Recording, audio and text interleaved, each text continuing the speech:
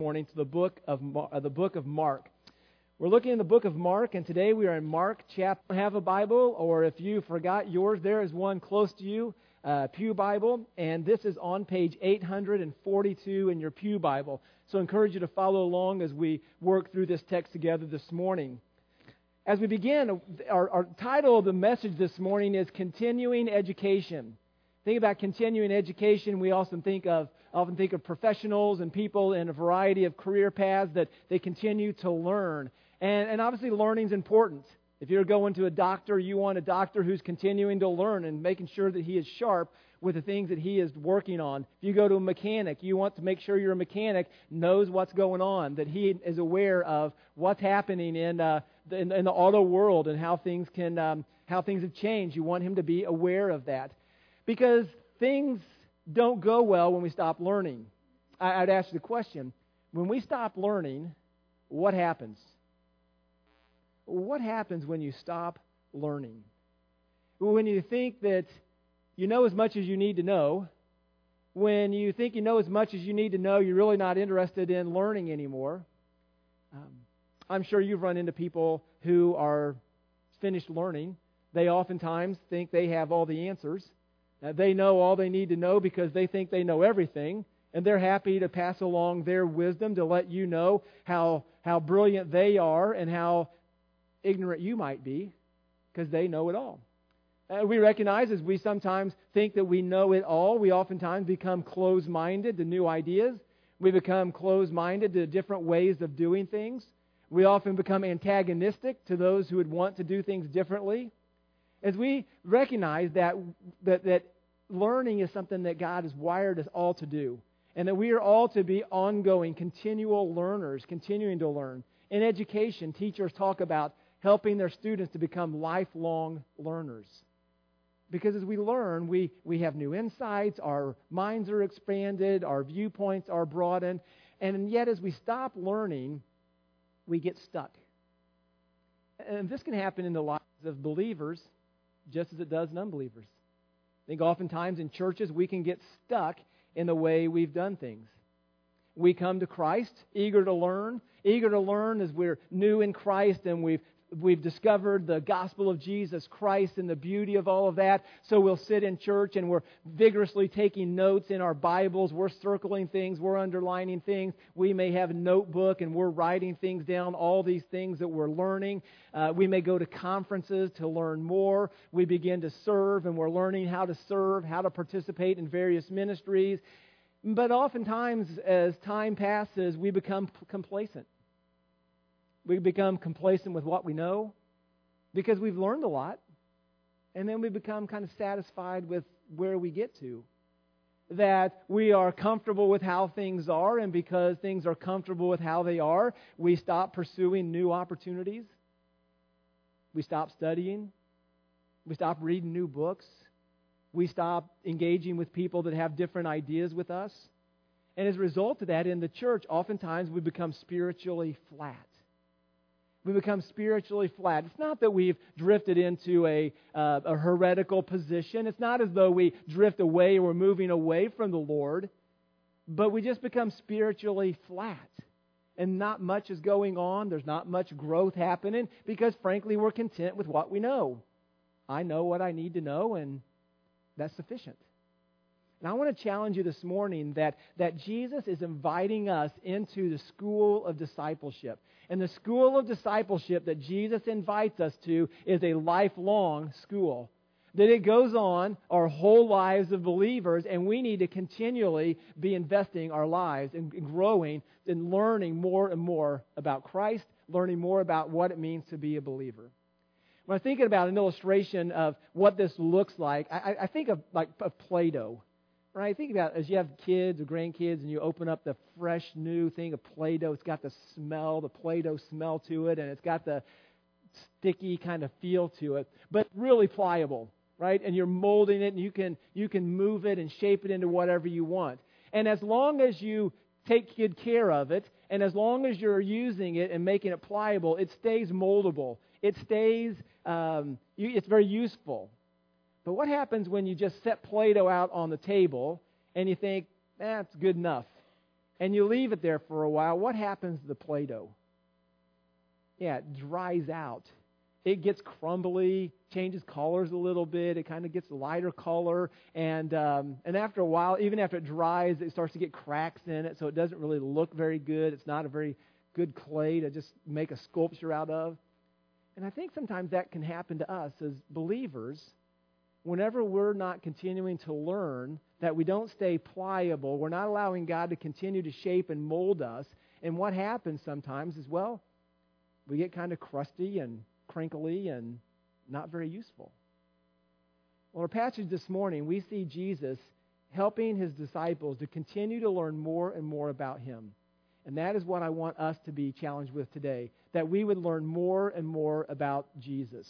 My big idea this morning is to encourage us to not stop learning, that Jesus always wants us to be learning about him so that we will continue to grow in our dependence and confidence in him.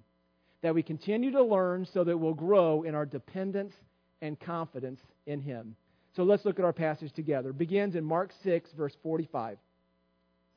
Immediately, he made his disciples get into the boat and go before him to the other side, to Bethsaida, while he dismissed the crowd.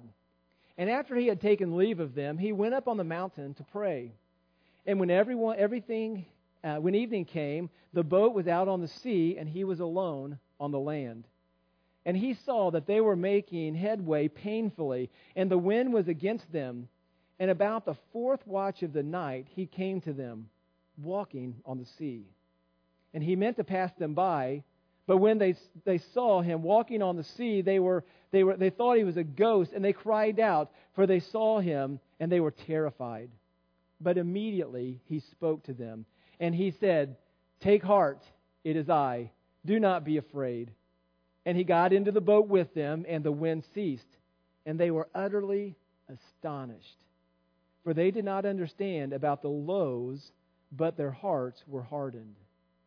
Verse 53 continues. It says, when they had crossed over, they came to the land of Gennesaret, and they moored on the shore, and they got out of the boat, and the people immediately recognized him, and they ran about the whole region and began to bring the sick people on their beds to wherever they heard that he was.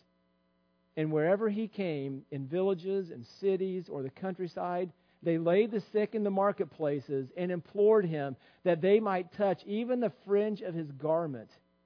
And as many as touched him were made well. Well, this passage comes on the heels of Jesus feeding the 5,000. That Jesus and the disciples had had a really long day. Actually, if we back up a little bit to chapter 6, verse 30, the disciples here had been sent out 2 by 2 to go. They went to cast out demons. They were healing the sick, preaching the gospel. And they had been out 2 by 2. And they come back in verse 30. And it says, and the apostles returned to Jesus, and he told them all that they had done and taught. I mean, they'd had an exciting ministry. And he said to them, come away by yourselves to a desolate place and rest for a while. For many were coming and going, and they had no leisure even to eat. And so the disciples had been working hard. They've been working hard, and there's so much ministry going on, they don't even have time to eat. I mean, it's busy, busy, busy, busy time. And here, Jesus tells them to get in the boat, go to the other side. So they get in the boat, they rowed, and their plan is to go to this place where they can all just hang out together, get some rest. But they get there, and people see them. And everybody comes. And as we talked a couple of weeks ago, I'm pretty confident the disciples would have been like, Jesus, please just send them away. We are exhausted. We need a break. But they knew the heart of Jesus. And Jesus serves these people, serves them all day, even to the evening, to the time of dinner. And there's nothing to eat. And so Jesus tells his disciples, give them something to eat. And they're like, well, how can we give them something to eat? Even if we had like 8 months' pay, we don't have enough money to give them something. And Jesus said, have them sit down. And Jesus takes 2 fish, 5 loaves of bread, and feeds 5,000 men. Which if there are women and kids there, maybe 15,000, 20,000 people. And so the disciples, they're super tired, and now they have to be supernatural caterers for this crowd, and they are exhausted. And then finally, though, in our passage in chapter 6, finally Jesus immediately has them get into the boat to go to the other side. Now, something this gospel doesn't teach us that the other gospels writers tell us is that after Jesus fed all these people, they wanted to make him a king. Okay, they wanted to make him a king. And why do you suppose they wanted him to make him a king? He just fed them with 2 fish and 5 loaves of bread. What kind of king does it sound like they wanted? Frankly, they want the kind of king like a lot of people in our country want a king. They just want somebody to give them what they want, right? And if they give them what we want, we're going to be satisfied with that. But Jesus has come for a far greater mission than that. And so they're wanting to make him a king, and Jesus says to them, hey, get in the boat, let's go. So finally, they're going to have some time to rest.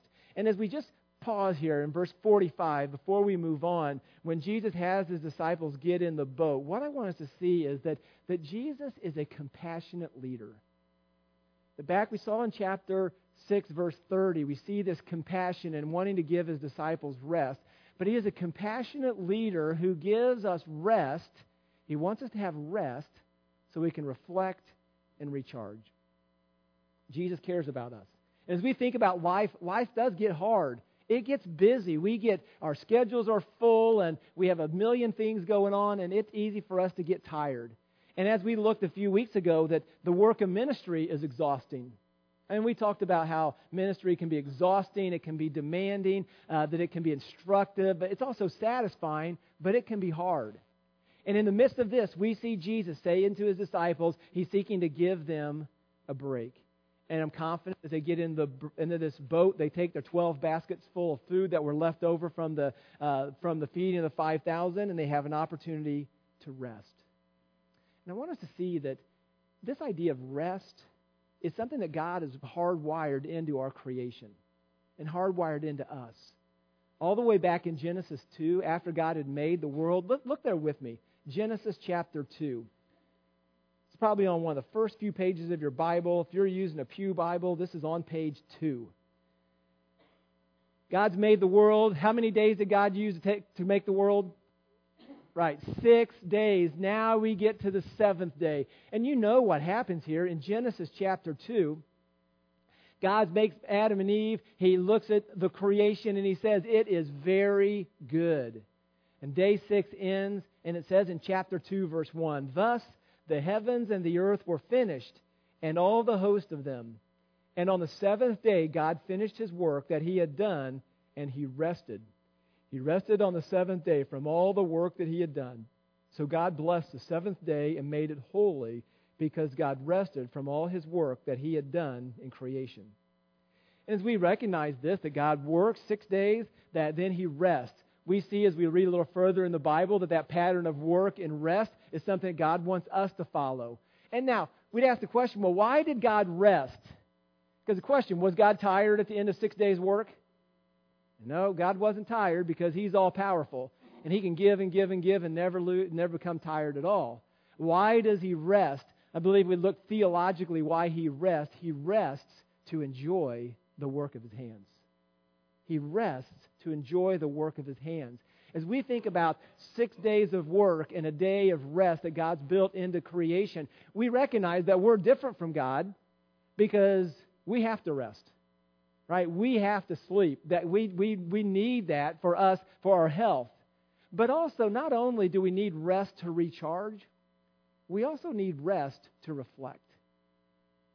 To take time to pause and to look back and to think, how have I used my time? I've been working and working. What have I accomplished? Because we realize God desires us to be workers. I think God wants us to be hard workers. And I think as believers, as we would read the Scriptures, that if there's somebody at your place of employment that should be some of the hardest workers in our places of employment, it should be us. It should be followers of Jesus, because we know that we've been made to work. Now, sin messes work up, right? Because sin makes it really hard and makes it drudgery and makes it boring in some of those pieces. But work is still a good thing that God's created. And so we work hard, and then we rest. We rest and reflect. And as we think about that, even in the work of ministry, that there are times when we're going, that it's good to stop, to pause, to reflect, and to look and to think, what's God done? What has been done through his hands? What has been done through my hands? and that we would have this idea of rest put into our own lives. And I would encourage you that Jesus is helping His disciples to learn. He's helping them to learn that He wants them to have rest. We see that again. Turn with me from Genesis to the book of Matthew, chapter 11. Because I think about just where we are, the culture we live in, the pace that we live, it is easy to get tired. Would anybody agree with that? Is it easy to get tired in our culture? Is anybody here tired today? Right? We realize we get tired. And then we get tired, and then we're like, and I got to keep going, and how do I do this? And how do I keep functioning? How do I get going? And there's certainly wise things about our schedules. But look in Matthew 11. This is on page 816 in the Pew Bible. Matthew 11, verse 28. This is something I believe Jesus wants us to continue to learn. He says this, "Come to me, all who labor and are heavy laden, and I will give you" what? Rest. Who's going to give it to us? He will give us rest. He says, "Take my yoke upon you and learn from me, for I am gentle and lowly of heart, and you will find rest for your souls. For my yoke is easy and my burden is light." That we have a Savior in Jesus Christ, that we have a God who is seeking to help us, to give us what we need, to give us rest. And I certainly believe there's physical rest that we need, but there's also a spiritual rest that we need. A spiritual rest we find in Jesus, that there is an anxiety of life and a busyness, and I can never keep up, I can never measure up, I can't do all that. And I think Jesus is saying to us, then let me. Let me be the one who gives you rest. Let me be the one who gives you peace and confidence and joy, even in the midst of the busyness. Let me give you rest. And that we would learn as we're busy in all of our schedules to be able to cry out to Jesus and say to Jesus, "Lord, help me to be able to rest. In the midst of all the busyness, in the midst of my schedule, Lord, help me to rest." And our big idea of our passage this morning is that we need to be learners. And I'm confident one of the things that we need to learn as Christians living in a busy society in 2019, one of the things God wants us to learn to do is to rest in Him. And that we would go to school, that we would read the Scriptures, and that we would learn to be able to pray and ask Him for help, ask Him to give us rest, and a rest for our souls in the midst of the business of life. I believe Jesus wants us to find that, and He offers it to us as He gives His disciples this. Well, back to Mark chapter 6. Now we see this school of learning that Jesus is inviting His disciples into. Realize that working hard, He's had them working hard, but now it's an opportunity for them to rest. But as they are resting, look what happens in verse 46. So Jesus dismisses the crowd. He has His disciples get in the boat. What does Jesus do? Verse 46. After He had taken leave of them, He went up on the mountain to pray. And when evening came, the boat was out on the sea, and He was alone on the land. As Jesus dismisses His disciples, He's giving them rest, He goes up to the mountain to pray. We see Jesus praying in a number of places in Scripture. We see Jesus praying at His baptism. He is praying and the heavens open, the Holy Spirit comes down as a dove, He hears the voice of the Father. All that happens in the context of Jesus praying. We see also Jesus praying when He chose His disciples. He prayed all night on that big decision. We see Jesus praying at a transfiguration when He was transformed in His glowing white light. This veil of His glory is lifted, that He was praying in that context. Probably His most famous time of prayer was when He was in the garden, when He's heading to the crucifixion and He's praying to the Father, sweating drops of blood, "Not my will, but your will be done." And we see Jesus praying. We see other places in Scripture that tell us that Jesus would withdraw from the crowds and He would pray. That He would go to a desolate place and pray. That He would pray early in the mornings. And there are times when He would pray all night. As Jesus sets this pattern of prayer, His disciples say to Him, "Lord, teach us to pray." And He teaches them this pattern of prayer, that what we call the Lord's Prayer. And we see this idea that this Jesus praying in this, and why we'd ask the question, well, theologically, Jesus is God. If He's fully God, and we understand His Trinity, Father, Son, Holy Spirit, they're one, we'd ask, well, why does Jesus pray? I mean, doesn't God already know? I mean, how does that all work?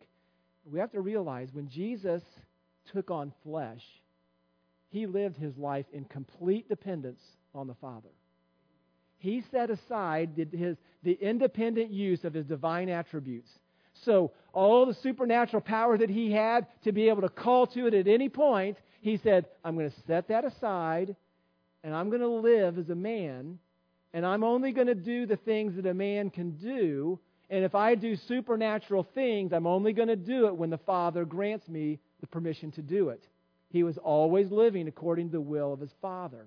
So why did Jesus need to pray? Jesus needed to pray the reason we need to pray, because we're dependent on the Father. And so we see Jesus as a compassionate leader. We also see Him as a dependent servant.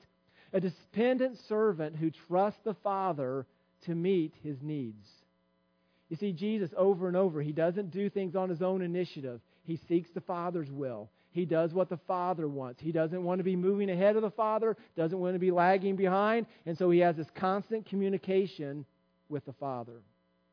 And as we think about this idea of Jesus, how many of us truly understand our need for prayer. You know, if we think about, maybe if we did an inventory today and ask, okay, this past week, what would your prayer life say about your dependence on the Lord?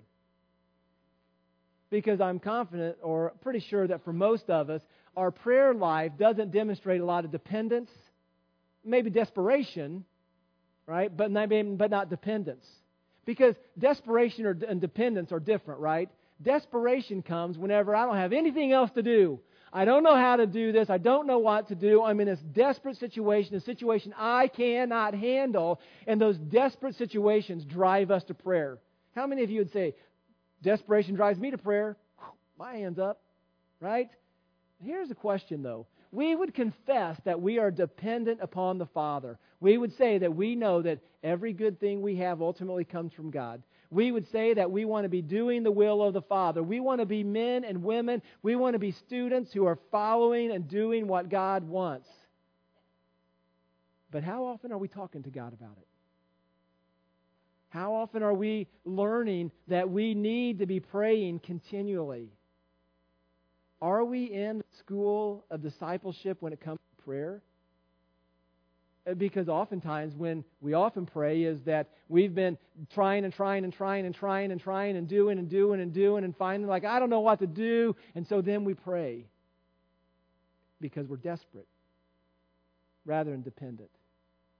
And think of prayer in this context. Our lack of prayer would be like this illustration. Let's suppose it's springtime and you're working in your flowers and you decide you need a bunch of new mulch. Okay, the stuff's all faded and the water's washed it away. So you call the landscape place and you say, I need a truckload of mulch. So they got the biggest truck they have and they load it up with mulch and come and they dump it in your driveway.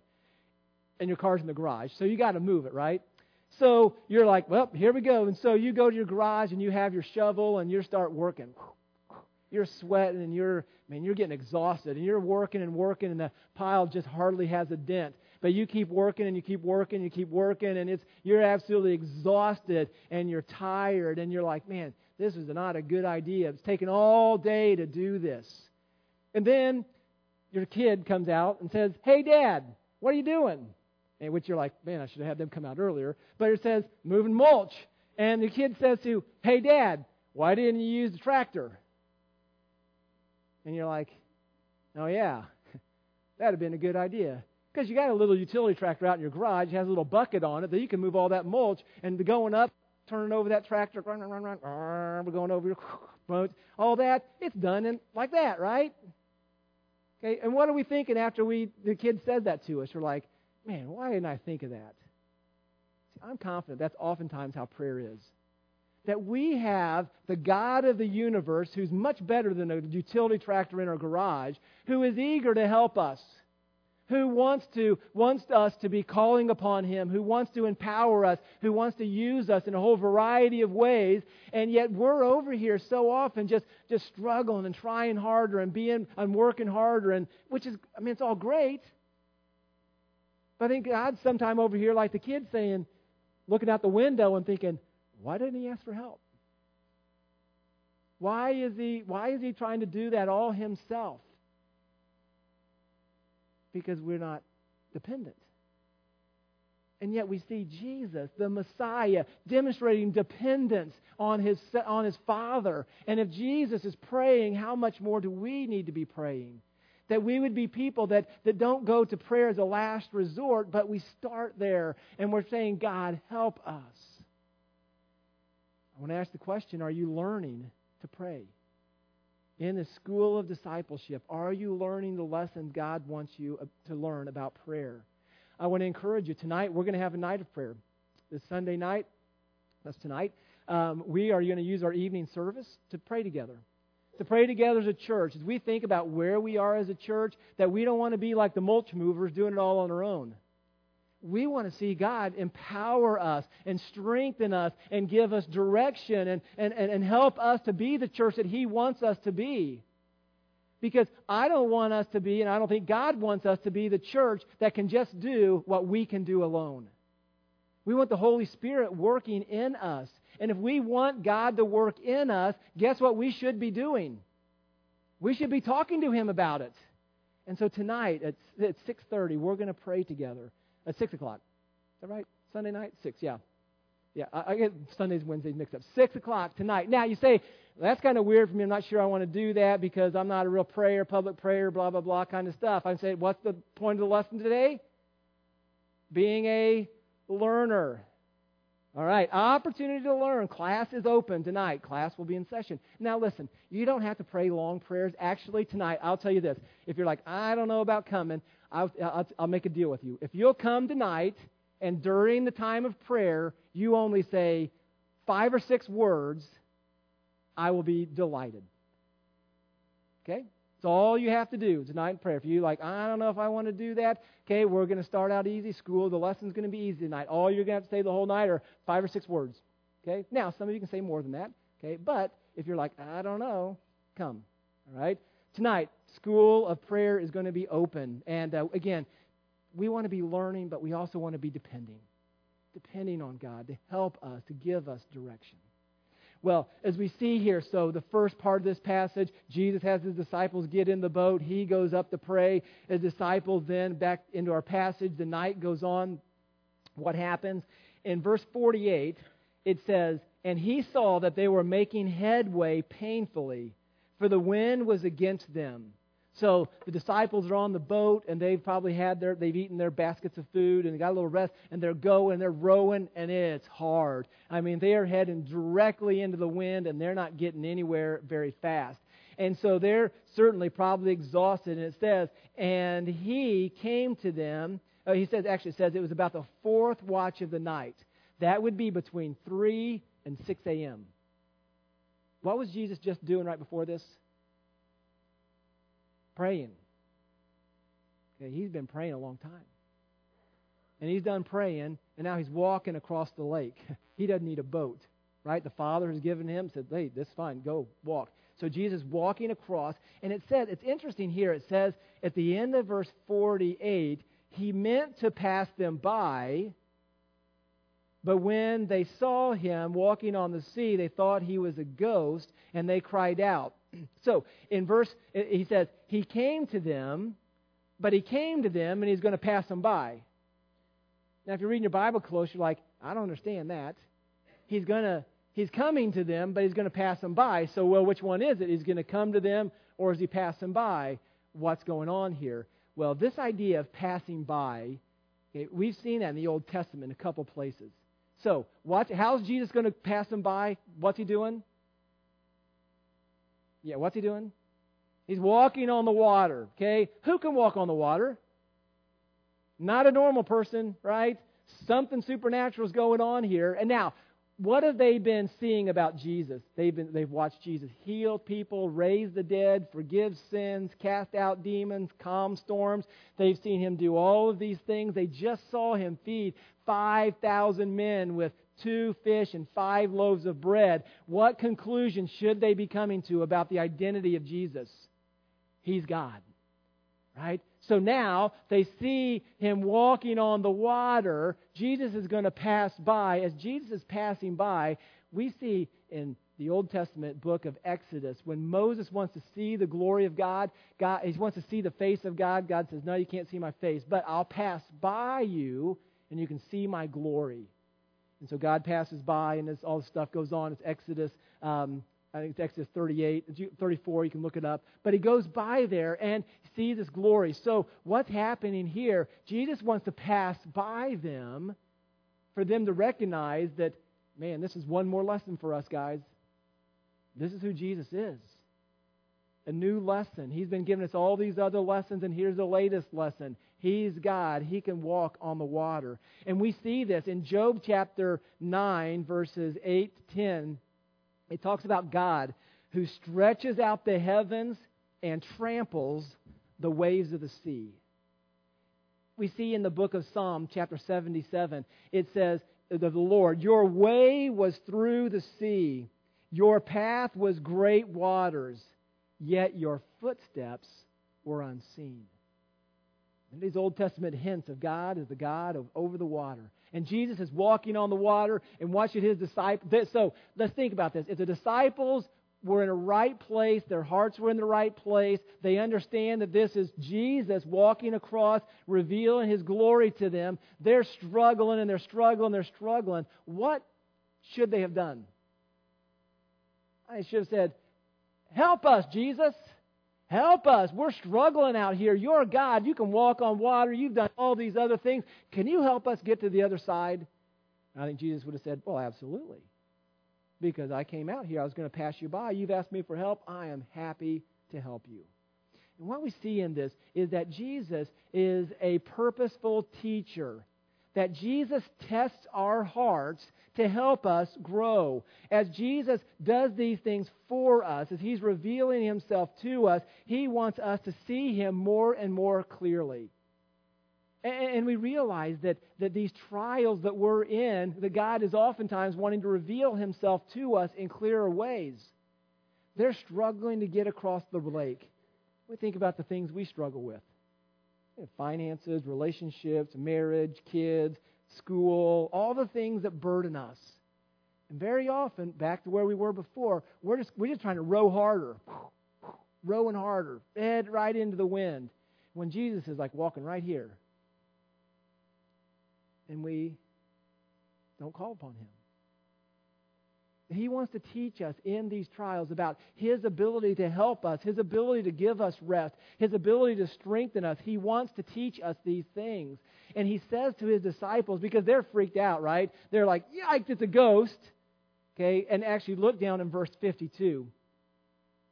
It says, for they did not understand about the loaves, okay, about the 5 loaves and 2 fish, but their hearts were hardened. I really think what's going on here, they're busy in ministry. They're tired, and because they're tired, because they're busy, because they have a focus, they want to get to the other side, they're not even thinking about Jesus. Now think about how often that's true in us.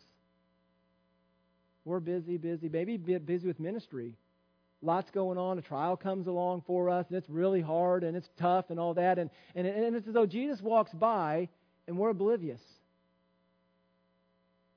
Because we've got to focus on us. I got to get to the other side of the lake. I'm tired. I'm worn out. It's 3 a.m. already, and I just want to get to the other side. And then some ghost shows up, and we think that ghost is something terrifying. But in our passage, it's Jesus.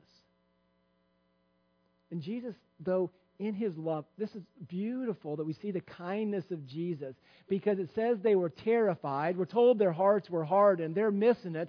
You know, I'm thankful that Jesus isn't like me, because if Jesus is like me, I'm saying, are you guys kidding me?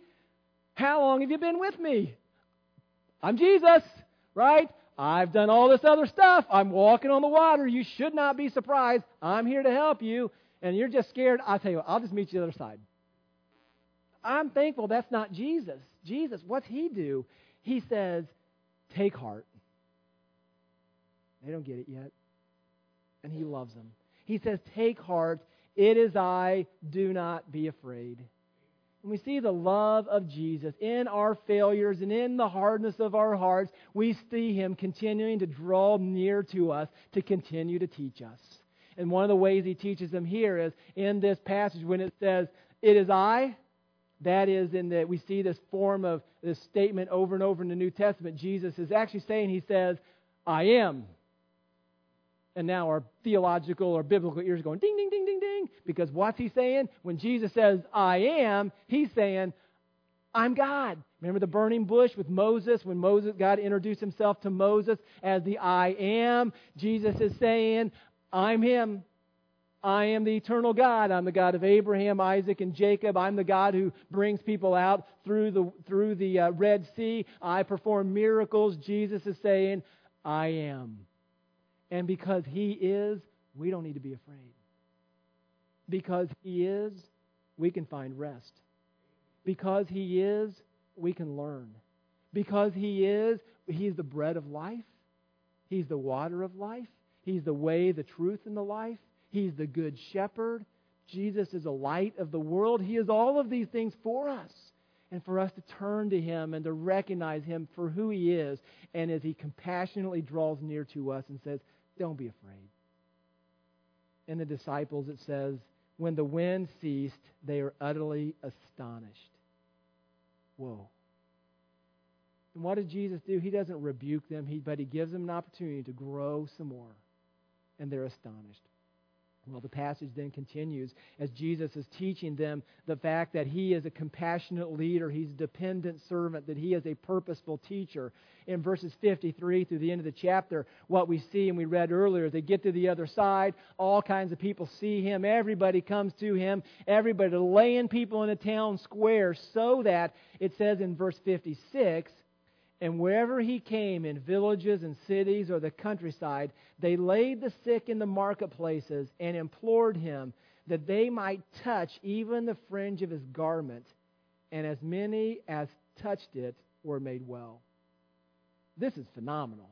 I mean, these people, so the street's really crowded, and what's happening? And Jesus is walking through, and you get this picture of people just reaching out to be able to touch the hem of his robe. And as they touch the hem of his robe, they're made well. I mean, this is the power of God just oozing out of Jesus. I mean, it's just oozing out. And as it oozes out, and people are restored. And it's a beautiful picture of how God works for us. Because what does God do? God is a restorer. This reminds us and points us to the reality that Jesus is the living God. And what does he do? He restores those who believe. What did the people have to do to get healed? All they had to do was believe. And how did they know if they believed? They reached out and touched the hem of Jesus' garment, and they're restored. This is a beautiful picture of the gospel for us. Because in the gospel of Jesus Christ, what does God do? That God in his grace, we're told in the book of Galatians, for we are not saved by works, but by grace are you saved through faith.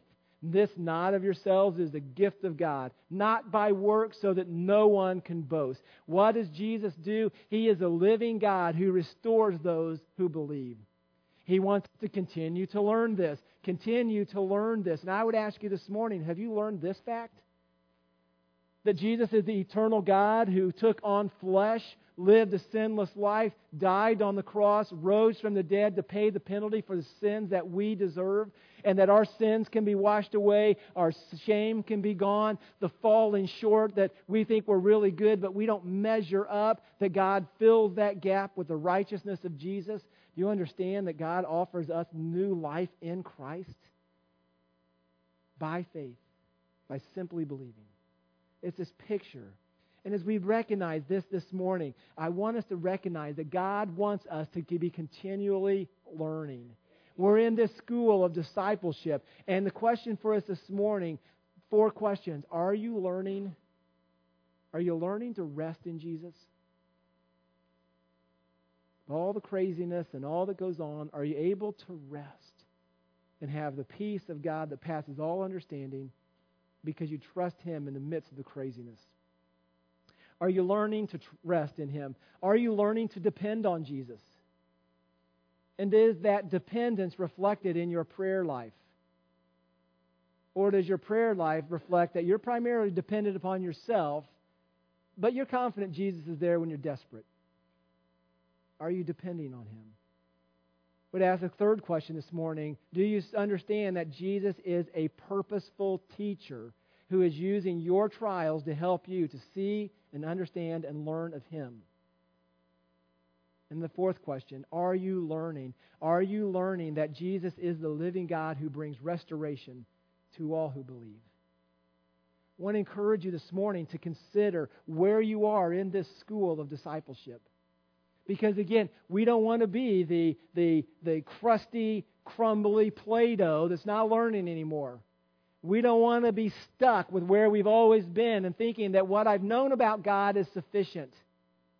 Listen, what you know about God may be enough, but it's not all you need to know. He's eternal. The manner in which God wants to use you, I'm confident God wants to continue to expand that. The manner in which we do ministry, we have a changing culture. How do we adapt? How do we do ministry in a new era? How do we do that? We need to think hard. How do we grow in the school of evangelism? How do we grow in the school of discipleship? How do we grow in the school of prayer? And I would encourage you to be thinking and praying, God, help me to be a student and help me to be learning so that I can be effective and faithful and useful to you in your kingdom. Are you a student? Are you learning? What are you learning? And what are you willing to learn? Let's pray. Heavenly Father, we thank you that you have given us so much. Lord, that you've invited us into this school of discipleship as believers. Lord, today I pray if someone's here today that doesn't know you as their Savior, that they would humble themselves to repent and to believe the gospel. I pray that you would help them to know that you are indeed a compassionate leader, that you're a dependent servant, a purposeful teacher, and Lord, you are the living God who brings restoration. Lord, help us as a church to be growing in our understanding of you. Help us to continue learners, that we're sharp, so that we're useful, so that we're productive in the body of Christ. And God, as we sing this morning, Lord, help us as we sing a song about thanking you. Lord, I pray that the thanks that we have in our hearts would overflow into action with our hands. In Jesus' name we pray. Amen.